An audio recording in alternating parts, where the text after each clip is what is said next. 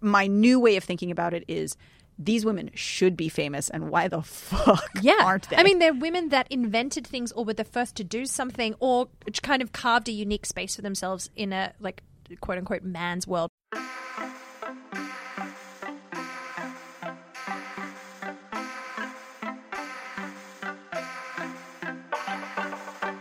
I'm Annie Fox. And I'm Laurel Pinson. And this is Work Wives. Conversations at your desk with the woman who knows you best.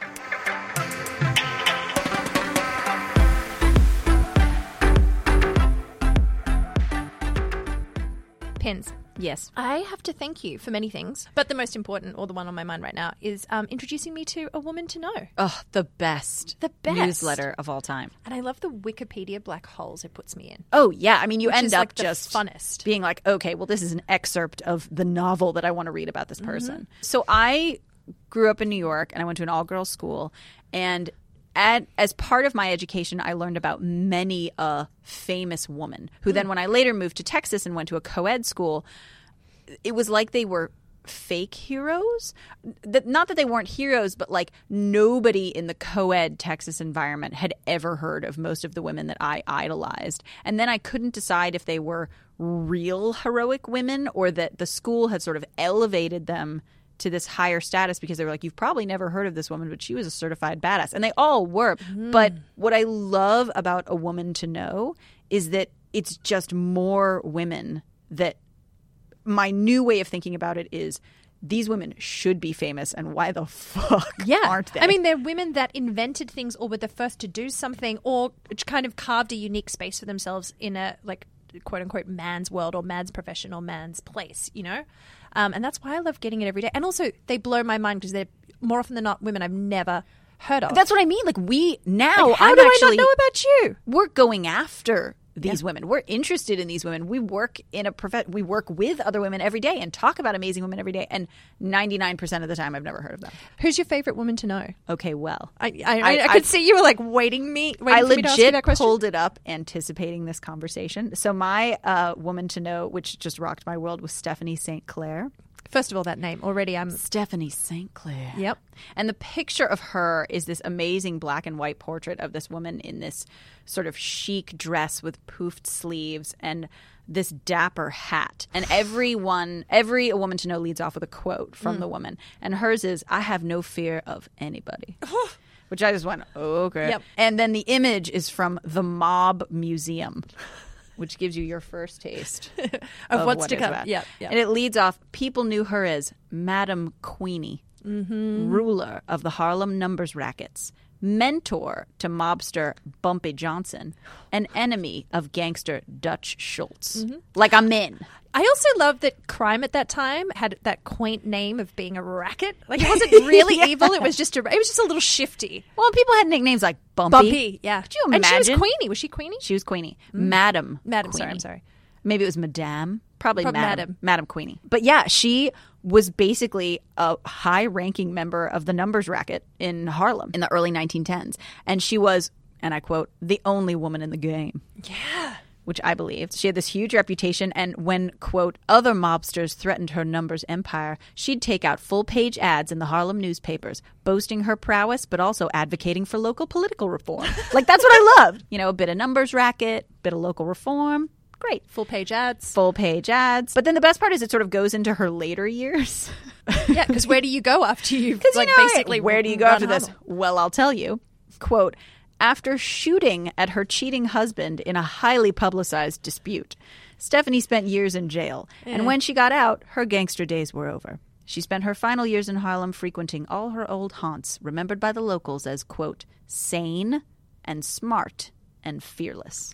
Wow. And what a compliment to be a woman in the 10s and considered sane. Sane. That's First word. That's all you could Sane? hope for. My favorite is the Chinese pirate child. Oh. Yeah, she's great. It's a pretty woman story of sorts, really. She was taken onto a ship My Fair Lady? as a teenage prostitute, and then the captain died, and somehow she took the entire ship over and then proceeded to be like the most famous pirate queen of the seas for like a long time. I think a decade or so, which is just, I love how both of our For, like, favorite, a long our time. favorite Like a women decade. to know. Criminals. Criminals. Criminals. But that's what you had to be at that time. No, it's true. And really what we're saying is The we rules just, were bogus. it's like shifty women who are just getting things done despite the odds. Don't get mad, take everything. I do. I mean, Hedy Lamarr was not a woman to know, but she has a glamour connection, which I have an affinity for. She was this obviously very successful actress in the 30s and 40s. And then she was on a cover of Glamour.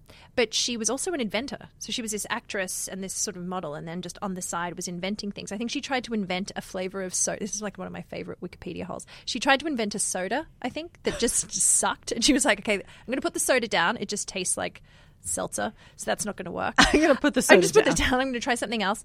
And then, so she just sort of casually threw together a guidance system for torpedoes, which we ended up using in the Second World War. And then that led to Wi-Fi. Wi-Fi. Where would you be without Wi-Fi? I mean, shit. Thanks, Hedy.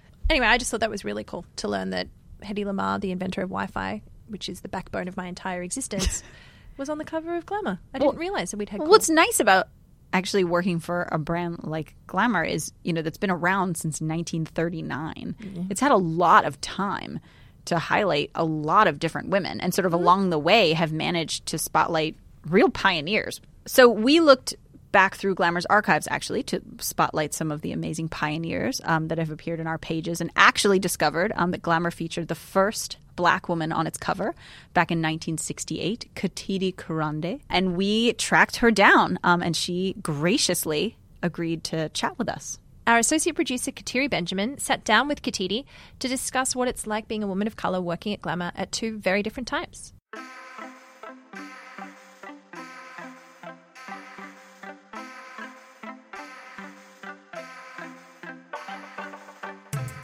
Hi, we're so excited to have you on the show. I would love if you could just tell me about yourself. I'm Katiti Kurande, and in 1968, Ruth Whitney and the Glamour organization picked me to be the first Black woman on the cover of a fashion magazine, I suppose, in the world. I don't think, except for, African magazines, I don't think that any major U.S. magazines had ever had a Black woman on their cover. I mean, on the cover, you were one of Glamour's top 10 best dressed college girls, which of course is now called College Women of the Year. But at the time, it was for best dressed, college girls. I actually made the clothes that I wore.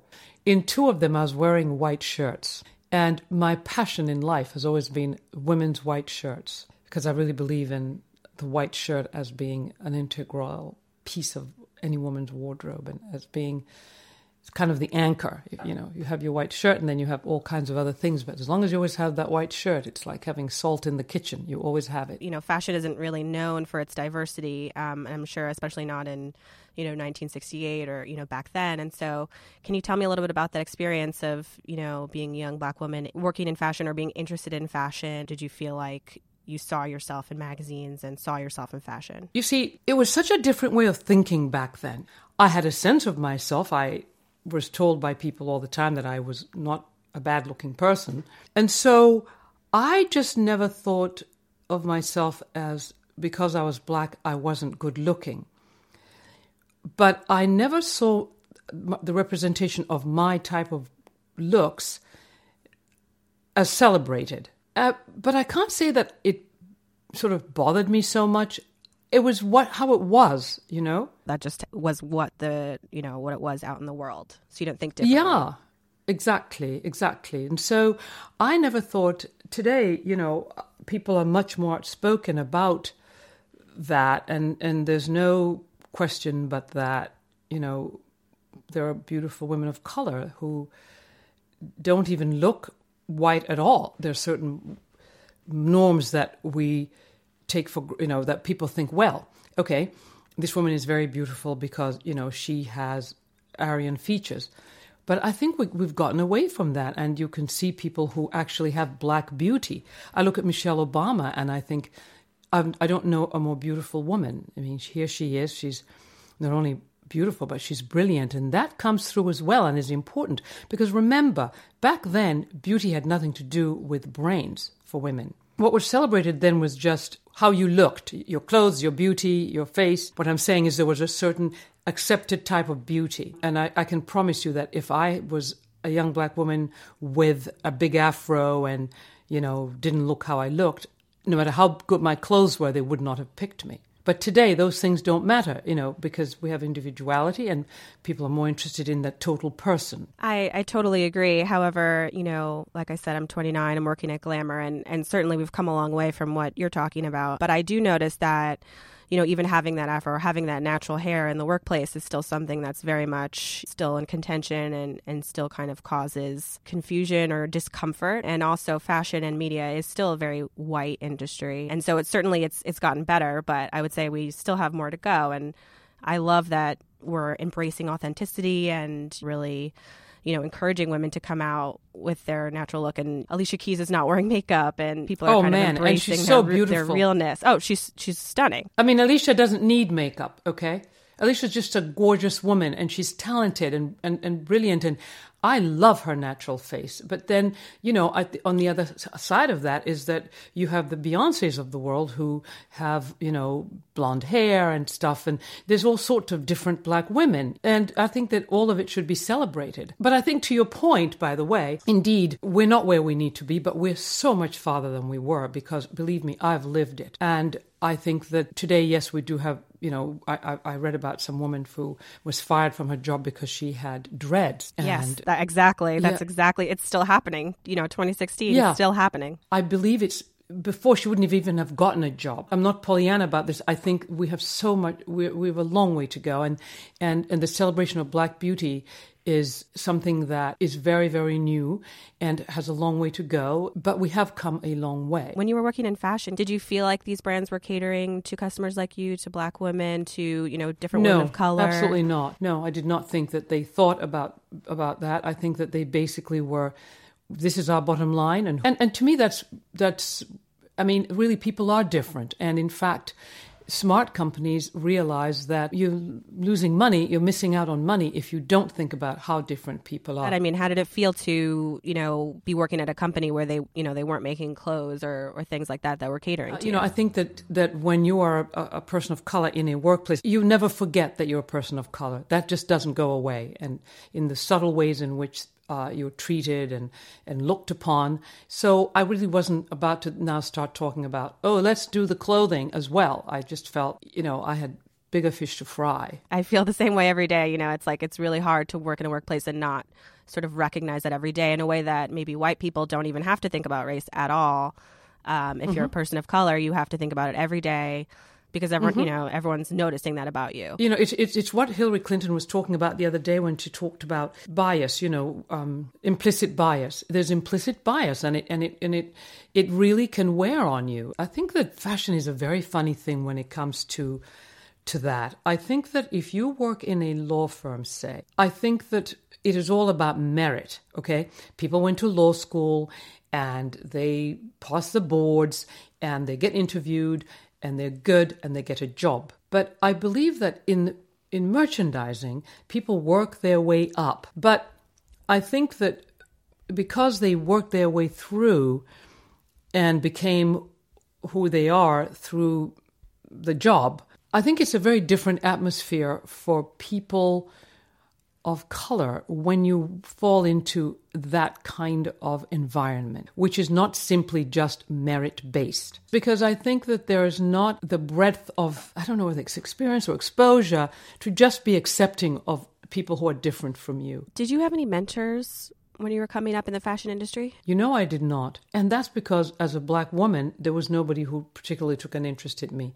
And I know people are going to say, playing the race card. But, there are realities that Black people experience that people just should not poo-poo so fast. And what that's done to me is it's made me into a mentor for others. Because I think people tend to be tribal. I think a lot of what people call racism is tribalism. They kind of hang together, where do you get your hair colored? Where do you da-da-da?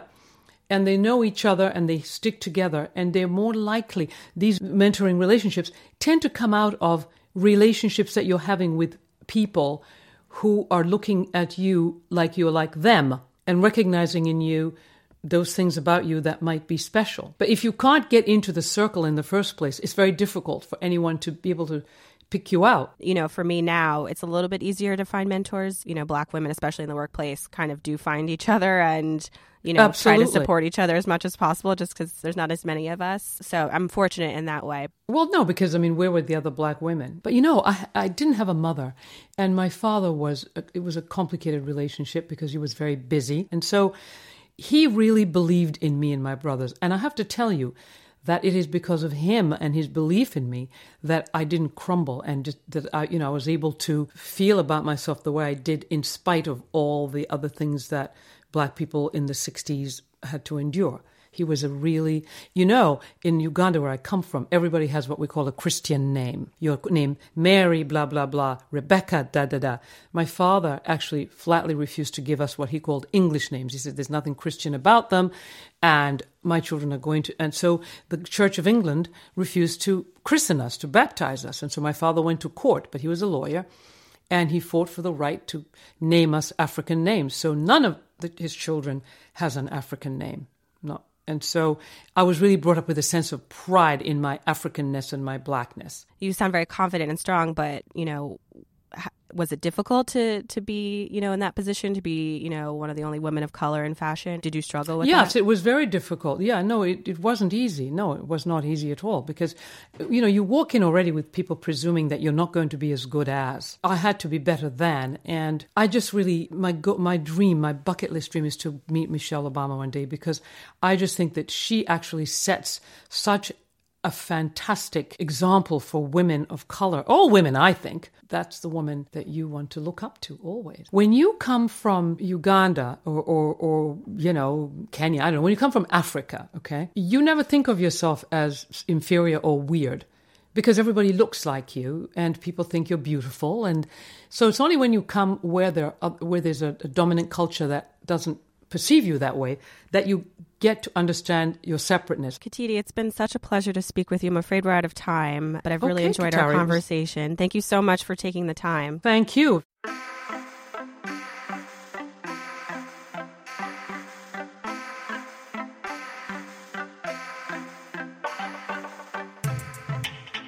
Talk about a woman to know. Talk about a woman to know. Even her name is the kind of thing that if it sort of popped up on a woman to know, I'd be like, I gotta know more. Katiti Karande. I thought it was really interesting when Katiti said that she knew that she had a certain type of beauty.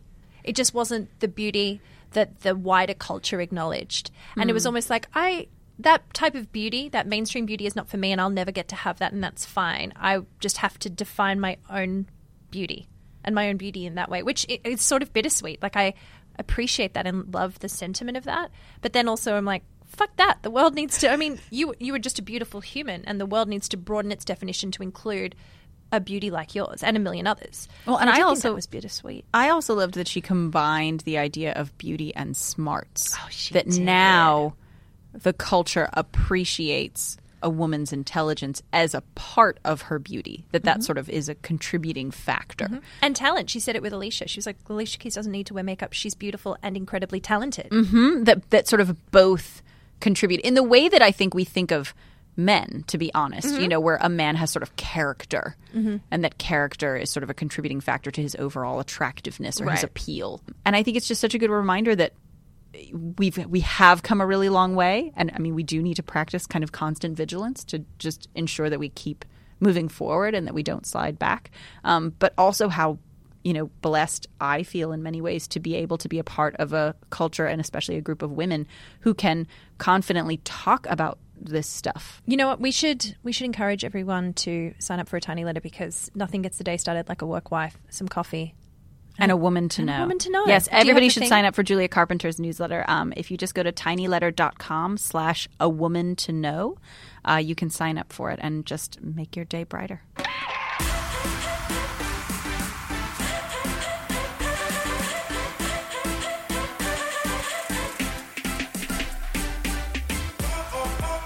Work Wives is produced by Ben Riskin and Acast. Our associate producer, Kateri Benjamin, keeps the ship afloat. And we have production support from the whole staff at Glamour, including Anna Maysline, Lizzie Logan, and Simone Kitchens. Production support for this episode was provided by Greg Mayu, and were recorded right here at Condé Nast Studio in NYC.